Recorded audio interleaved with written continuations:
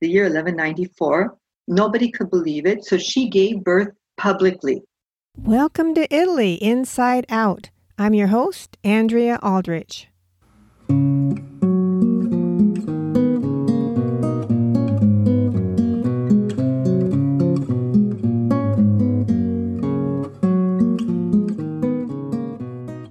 Sicily is a land of exceptional beauty and diversity. Its cultural tapestry has been created from the influences of the many centuries of foreign domination. On the previous episode of Italy Inside Out, my guest, Jacqueline Alio, historian and author, shared some of her knowledge of the history of Sicily during the Middle Ages, as well as more recent times. She has also done extensive research about the women of Sicily and their impact on the history of this region. And I am so pleased that she has agreed to join me again today to share her stories and insights into some of these women. Welcome, Jacqueline. How are you? Hi, Andrea. I'm fine. It's great to be with you again and with your guests. The relationship between the women of myth and Sicily is very intriguing to me. I've often heard of the island being referred to as Persephone's Island. Will you tell us the story of Persephone? Yes, the legend, the myth of Persephone is very strong here. And she's connected with a type of fruit that we still grow in Sicily and elsewhere in the Mediterranean, and that's pomegranate. Okay, what we call in Italy melograno, pomegranate fruit. And the myth took place, according to the Greeks, Persephone, who was also known as Corey, she was the most perfect girl. She was the daughter of Demeter, or Ceres for the Romans, okay, same goddess of agriculture and fertility. Persephone was a beautiful girl. She was beautiful and very young, and one day she was in the central part of the island near a lake, right by a lake called Pergusa, just below the cliff and mountain where there's the town of Enna, where her mother had a temple, a Greek and then Roman temple. And while she was there, a chariot driven by horses came out of this lake.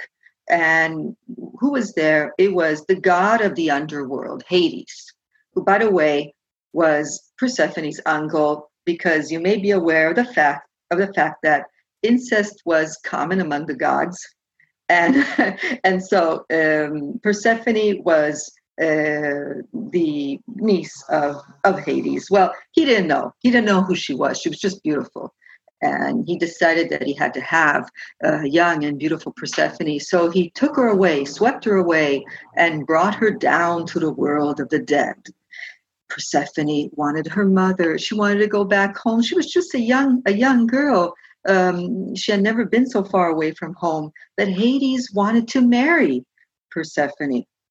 And so he kept her there. He tried to convince her to eat and drink and accept his love for her. In fact, still today in Greek culture and in Sicilian culture, of course, accepting something to eat or drink when you're a guest over somebody's house means that you accept them. You accept their friendship or their love. And if you don't accept anything, it's really a slap on the face. And that's what Persephone was trying to do.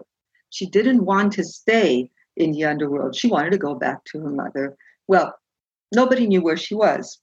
But her mother, back up on Mount Olympus, started to search for Persephone high and low. She was desperate. Months passed. Years passed. Famine took place in the world because Demeter, the goddess of agriculture, was so sad and distraught for the loss of her daughter that she wouldn't allow anything to grow. I could imagine Hades, who was very happy because all these souls were coming into the world of the dead. They were all dying of famine. Well, to make a long story short, okay, and at a certain point, Persephone, who had refused to eat or drink for all that time, she was so hungry, and she saw a pomegranate tree growing in the garden down in the world of the dead. And little did she know that Hades had the gardener spying on Persephone to see if Persephone would eat of the fruit of the tree. She did. Those red little fruits inside the pomegranate. Some say that she ate 6 of those fruits inside, little seeds, okay, the red seeds. Some say that it was just enough for her destiny to be with Hades in the underworld, for destiny to be, let's say, chosen unknowingly by her. So for 6 months during the year, Persephone has to stay in the world of the dead, from fall all the way through winter. In springtime, she's allowed to go back to her mother, okay, because her mother finally did find her with help from Hermes, the god of the messenger and diplomat of the gods. Persephone was found, but not in time because she had eaten some of those fruits. So that's why the pomegranate tree is considered the fruit of love, but it's also considered the fruit of fertility, because in springtime, Persephone comes back to the world of the living, and Demeter allows everything to grow again. Okay, so these were the Chthonic goddesses, the goddesses, mother and daughter, who decided on life and death because they allowed fertility and life, but also the end of life in all living things. And they were very much venerated, actually worshipped in ancient Sicily. That's interesting. And then there's Aphrodite, the goddess of love and fertility. We need to hear about her, I think. Well, Aphrodite, also known as Venus by the Romans, and in Sicily, like in some parts of North Africa and Greece, in the Mediterranean, back in the time of the Romans and then the Greeks and also the Phoenicians. Here in Sicily, Aphrodite is worshipped in a special way. Okay, so obviously she represents love and fertility, no doubt. But when we talk about Aphrodite in Sicily, the first place that comes to mind is a town called Erice. Erice had a temple in very ancient times, pre-Greek times, some say, that was dedicated to the goddess of love, who, by the way, the Phoenicians called Astarte, the Greeks Aphrodite, and the Romans Venus. But there was a special way of worshiping this goddess. It might sound a little scandalous, but up in Erice, there was sacred prostitution going on. The Romans write about this. They explain how there were 100 priestesses in the temple of Venus, or Aphrodite in Erice, and how men arrived from all over the Mediterranean. How did they know the goddess was always looking over them? Because there was a type of beacon, a type of lighthouse up in the temple, a light that would shine day and night. And that's why so many sailors and merchants took the goddess of love as their own divinity, not just in Sicily, but throughout the Mediterranean. So throughout the year, but in particular during the month of August, men would arrive with offerings to the goddess.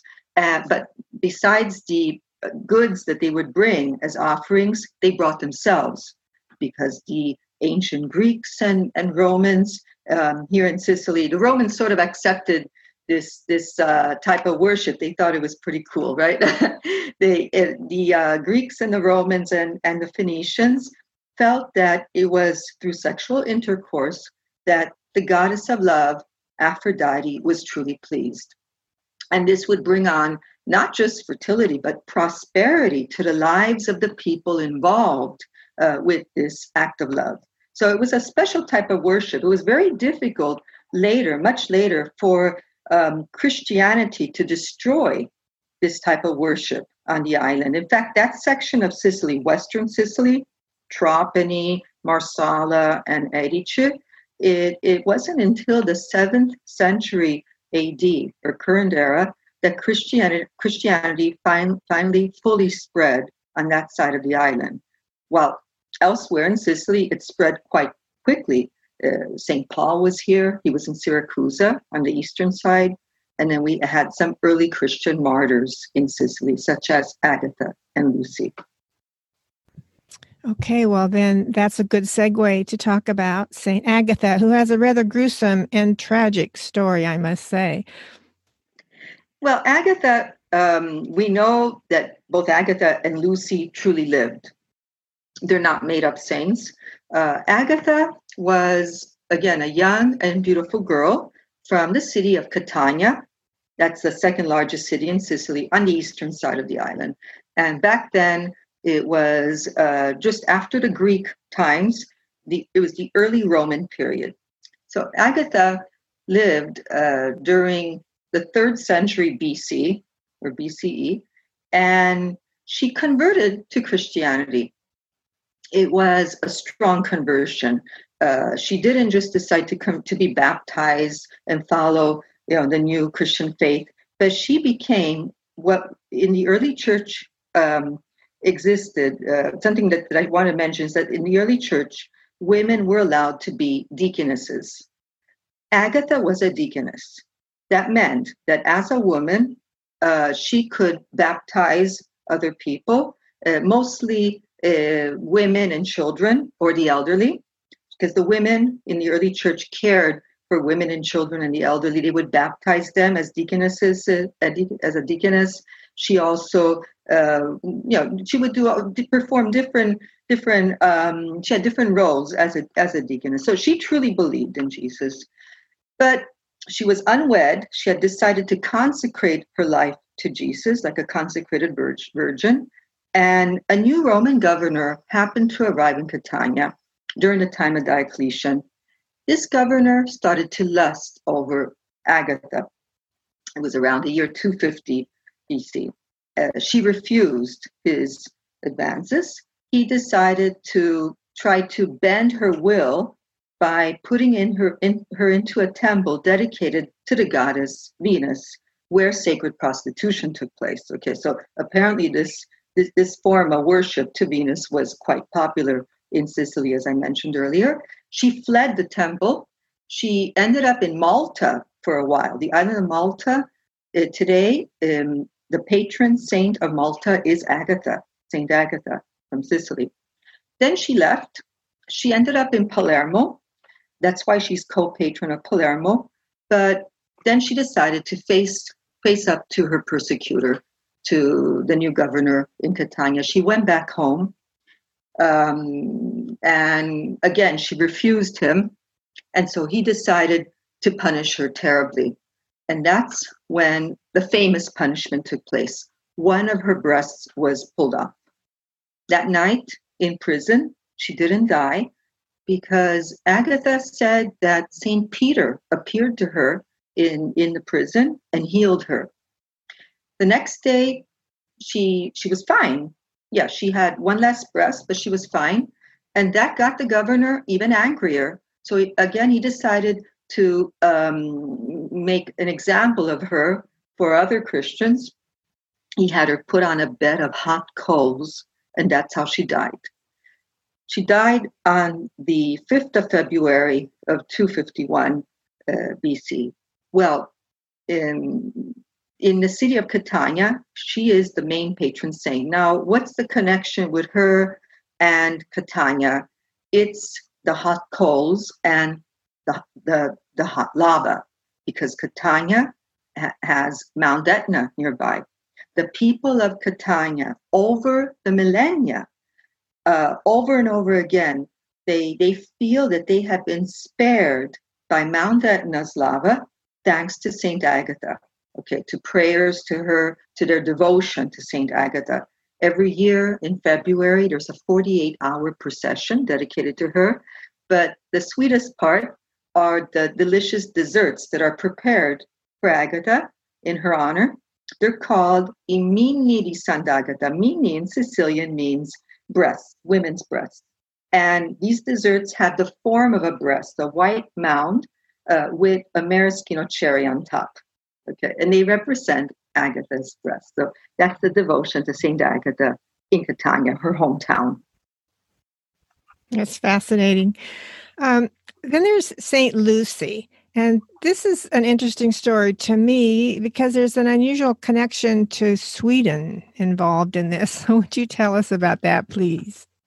Something that if you look carefully, you'll notice that Sicily and its culture somehow has spread elsewhere. And Lucy is an example of this. St. Lucy, Lucia, as we call her, and that's how they call her in Sweden too. In Lutheran Sweden, Lucia or Lucy is venerated. It's amazing, okay?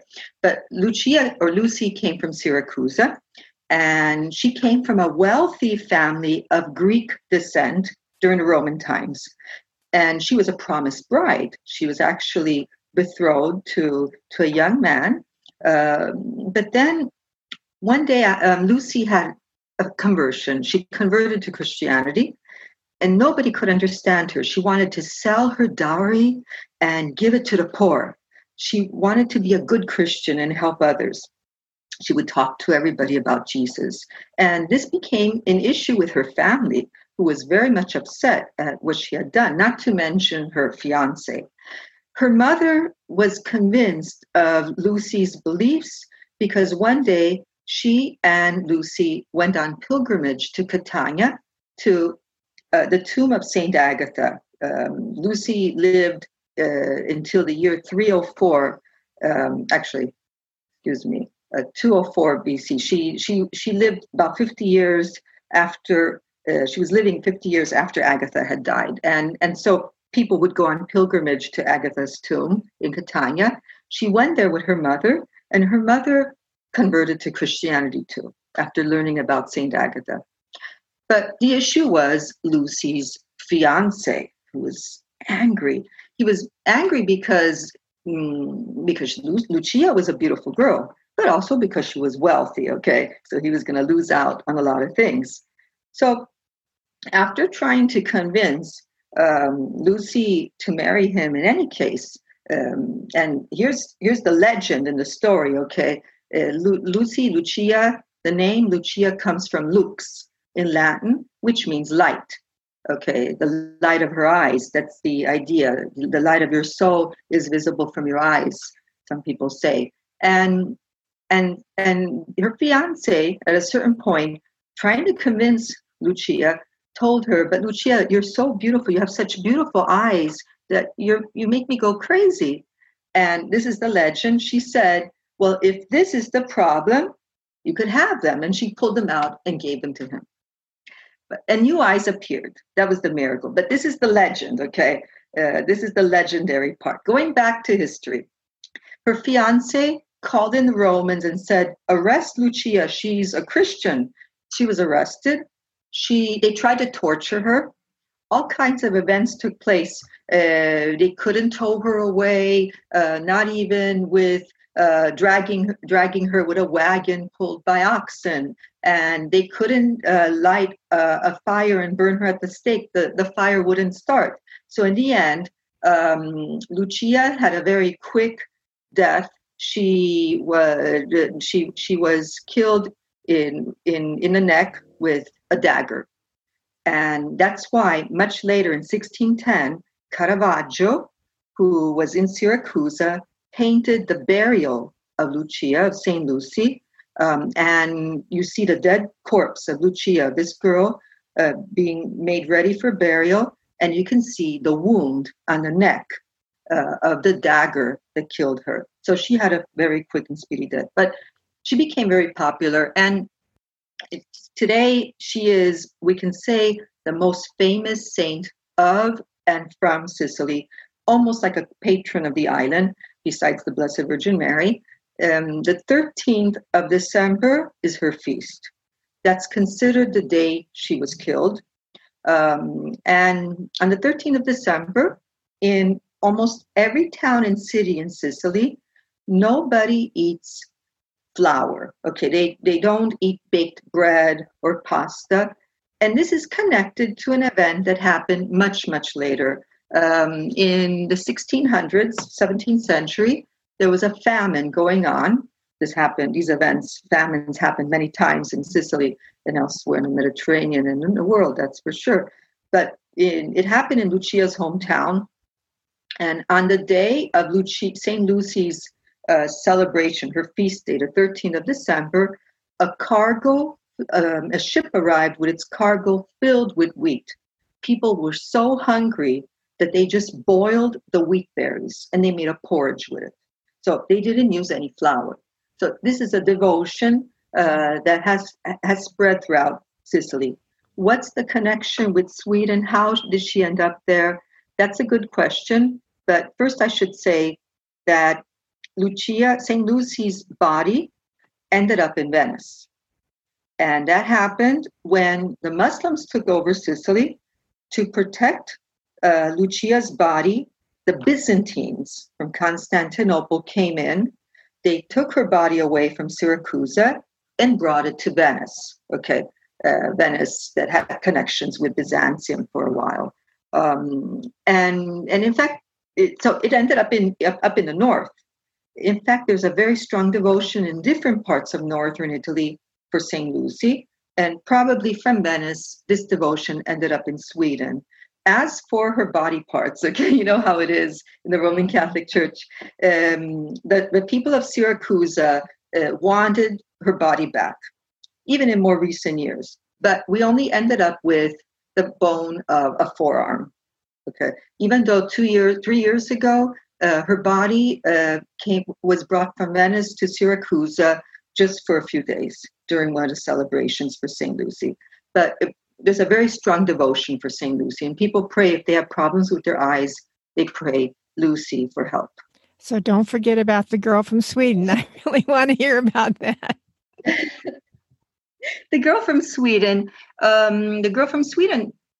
every year in Sweden, there's a competition, a kind of pageant, in which a young girl, a young teenager, is chosen as to represent St. Lucy. She's St. Lucia. And on the 13th of December, which used to be the shortest day of the year until the calendar changed, on the 13th of December, there's people wake up in Sweden early in the morning. Parents prepare a saffron bread called Lucia bread. And then there's a type of procession that's led by the girl that was elected that year to represent St. Lucy. She has a wreath with candles on her head, and she's holding a candle, all dressed in white. She represents St. Lucy lighting the way out of the dark towards God. That's the idea. And there's a whole procession of young children, boys and girls, first the girls, then also some boys in the back, leading the procession for Lucia Day. It's a beautiful connection. And many times over, we've had these exchanges with the St. Lucy, the girl elected as the Lucia for St. Lucy's Day, coming over to Syracuse the next year. So there's a connection still today. Sweden and Sicily. I guess the only connection is the S and St. Lucy, the beginning of the name. I don't know. Sicily and Sweden. That's really fascinating. There are a few queens that you have researched that had some lasting influences and were pretty much outstanding women in their own right. Could you tell us a little bit about those women? So we had a number of queens during the Norman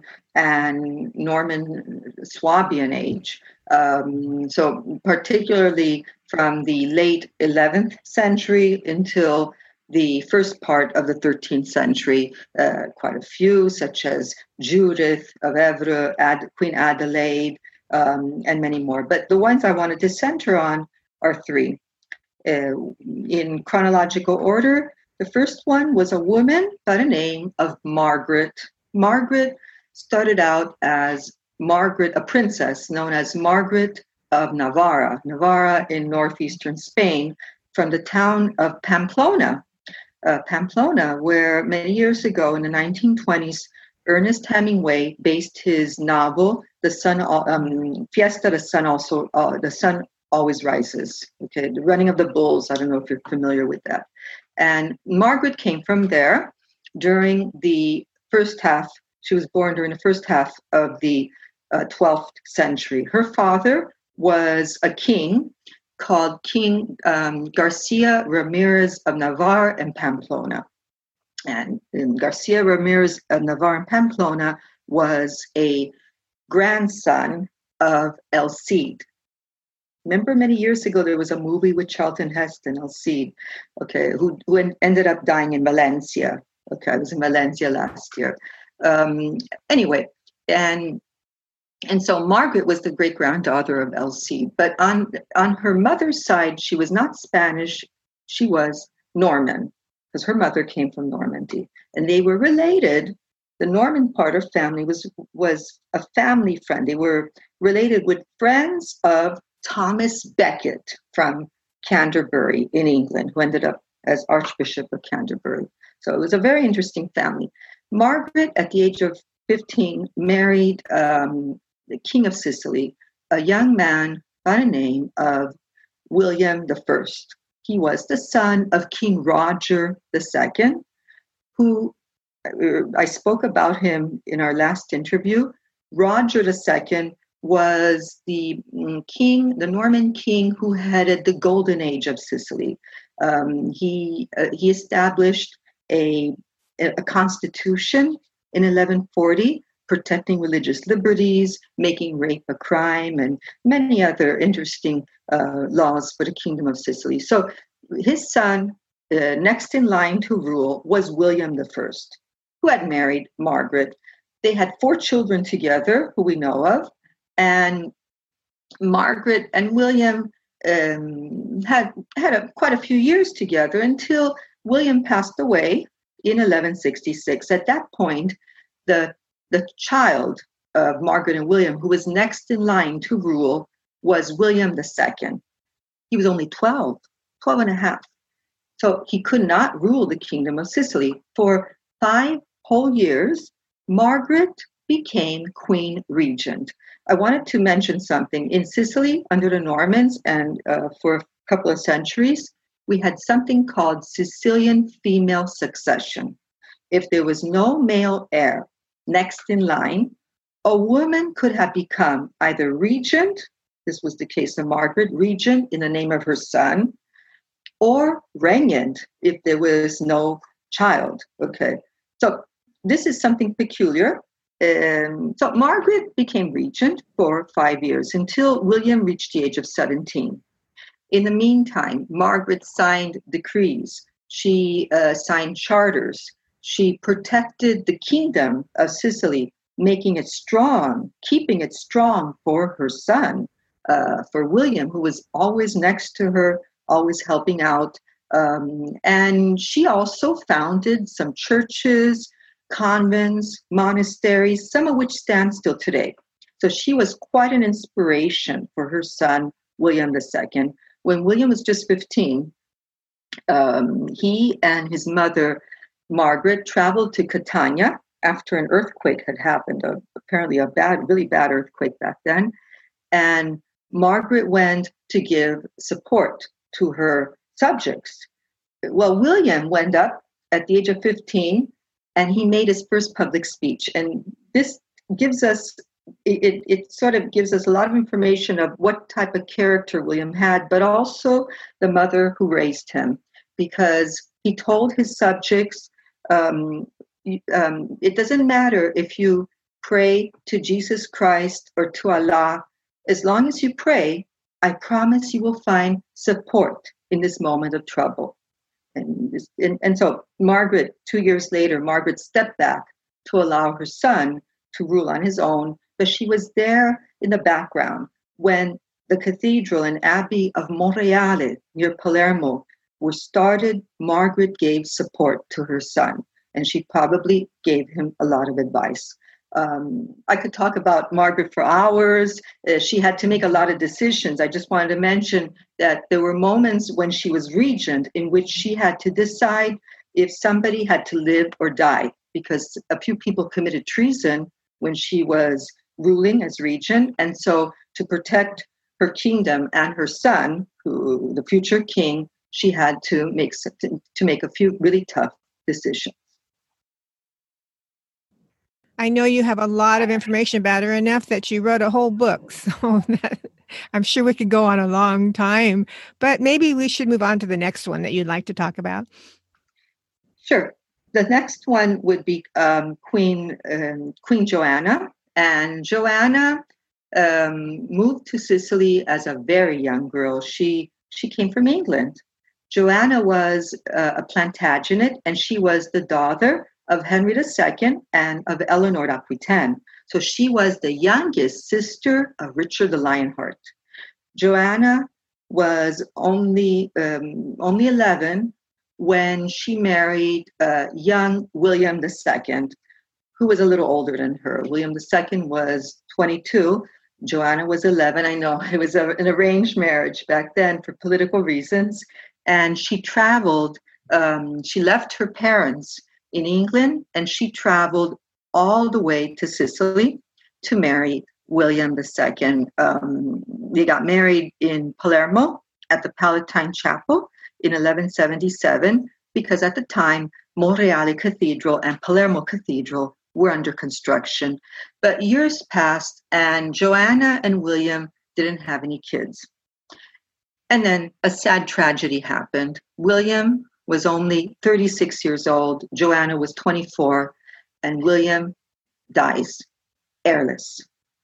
Joanna stayed in Sicily for a while. Her brother, Richard the Lionheart, came to Sicily. He held the city of Messina under siege to get back Joanna's dowry and his sister back, to take her back to England. And eventually this worked out. But the people of Sicily were hoping to keep Joanna and marry her off to some other prince so that she could remain as queen. But that never happened. If she had had a child by William, Joanna would have become queen regent. So Joanna went back to England. The Queen of Sicily went back to England. She eventually remarried. She had children with Raymond of Toulouse. And then I sometimes call her a she-wolf, because when her brother was killed during a hunt by crossbow fire, her brother Richard the Lionheart, before passing away, Richard forgave the man who had hit him by mistake by crossbow fire. But after her brother died, Joanna had this man pulled out of prison, tortured, and killed.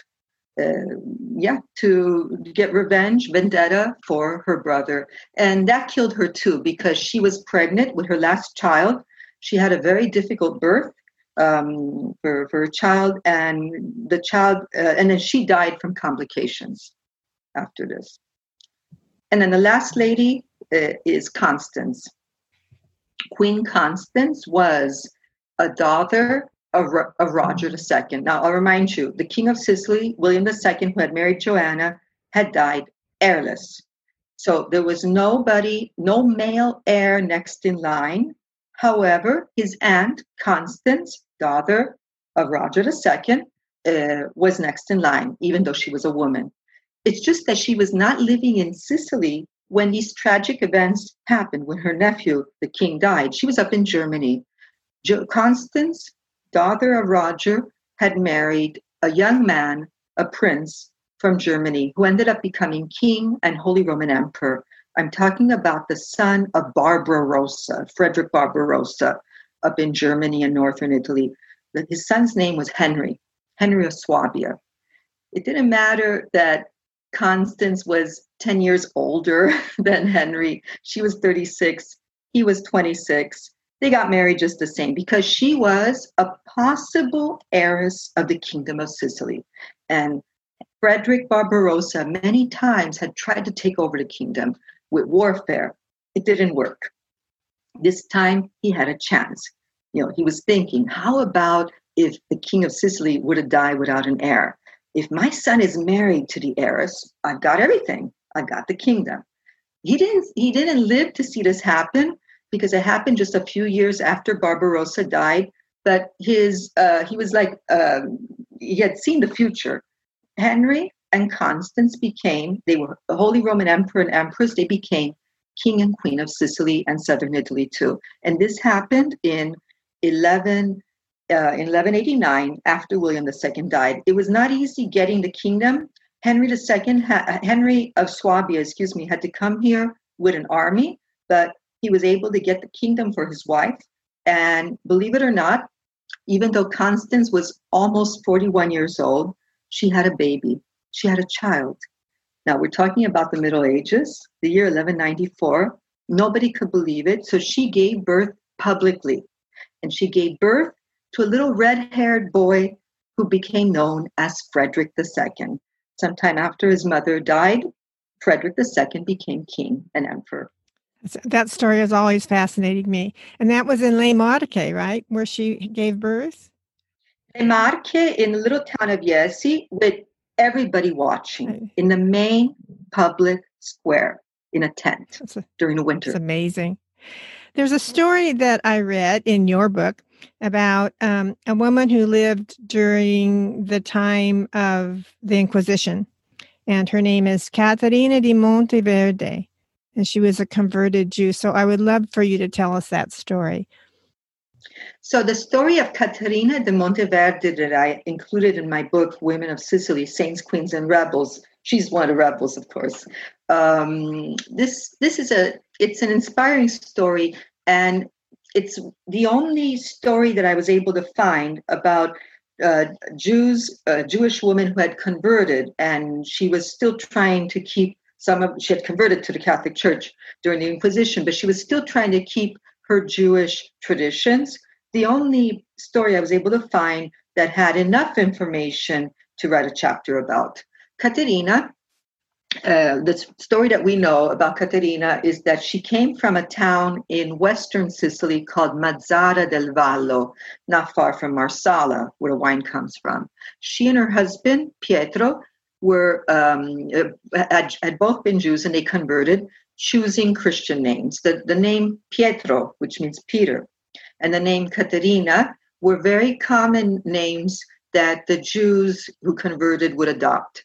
The last name, de Monteverde, could have been the name of Caterina's one of the godparents, okay? Because the Jews would sometimes have, they would have other Christians, Catholics, supporting them when they were being baptized, and they would become their godparents. So they would choose a Christian name. They changed life completely. At least that was the idea. So Caterina and Pietro had changed life. Well, at least apparently. Caterina had an issue, though, with changing her traditions. She would still eat kosher. She wouldn't eat pork. She wouldn't eat starlings. She would not do her laundry on a Saturday. She would prefer a Sunday, okay, when Christians weren't working in those days. Then her husband tried to convince Caterina many times, because if you were to visit Mazara del Vallo today, the Casbah, you would see that the houses were very close. There was no secret. At the most, you might have had a little alleyway or a courtyard between your house and your neighbor's house. So Caterina had very curious neighbors. They wouldn't mind their own business. And some of these neighbors were women who probably had also converted from Judaism to Christianity. And they were jealous that Caterina was still there trying to keep her Jewish ways. So these women, a few of these women went to the church, the ecclesiastical tribune.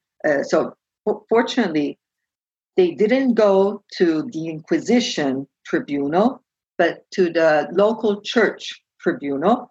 And they said that Caterina and her husband were still Jews, practicing Jews. So they were arrested. It took about 2 years.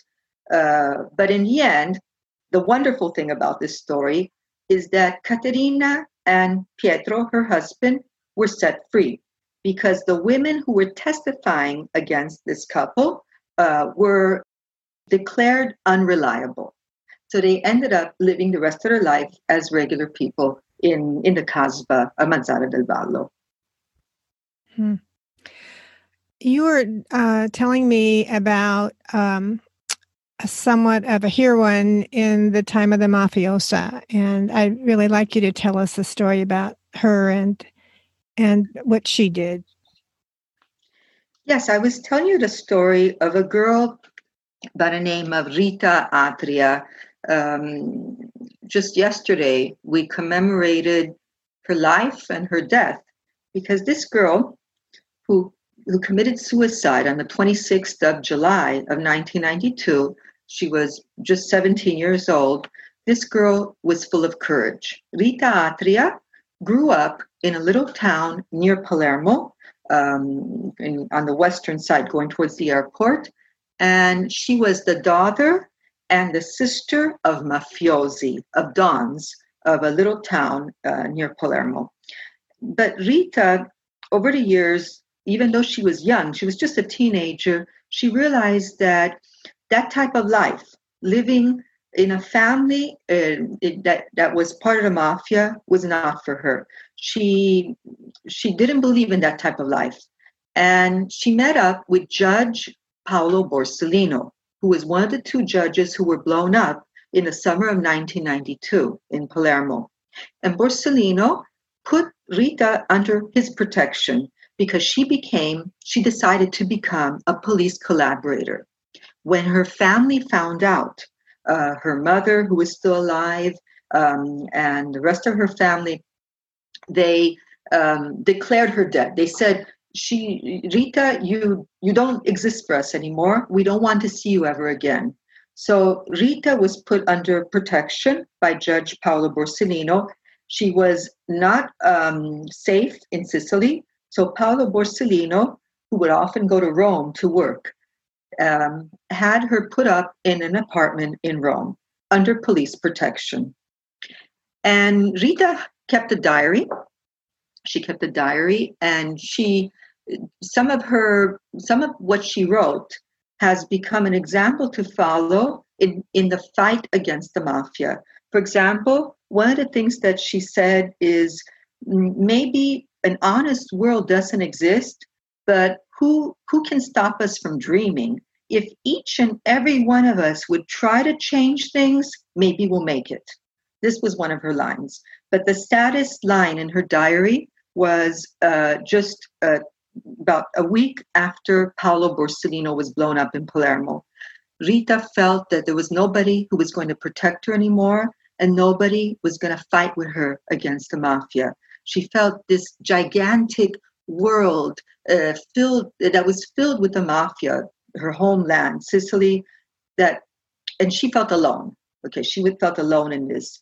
And so she said, now that Borsellino's dead, nobody could understand the emptiness that his death has left in me.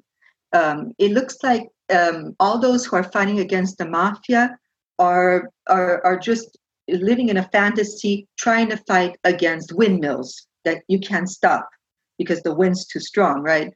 And I'm sorry, now that Borsellino is dead, I'm dead too. And that same day that she wrote this in her diary, she jumped out of the 8th floor of her apartment. She was not yet 18. She was just 17 and a half.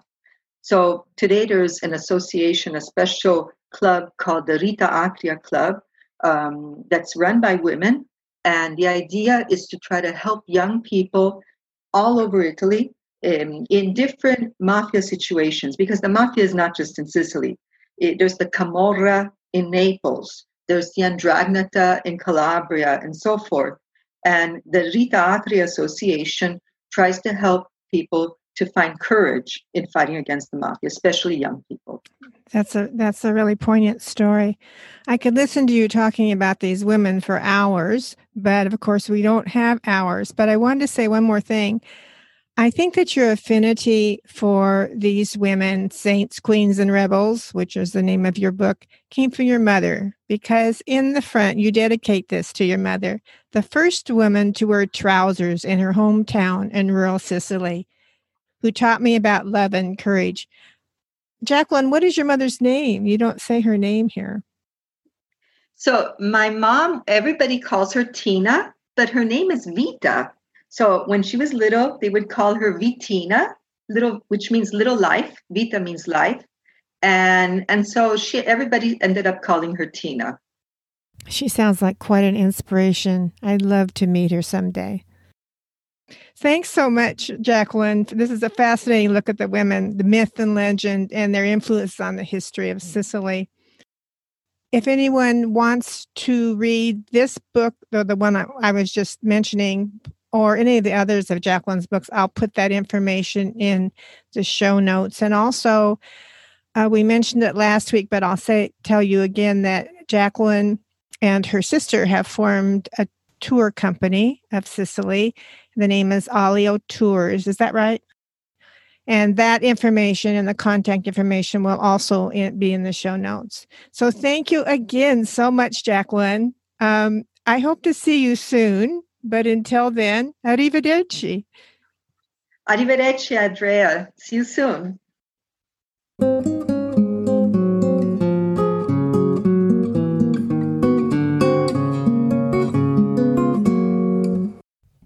Well, that's it for this episode of Italy Inside Out. This podcast is sponsored by Travel in Italia, leading small group tours on the mainland and islands of Italy. You can find more information at www.travelinitalia.com. If you enjoyed listening, please subscribe to this podcast.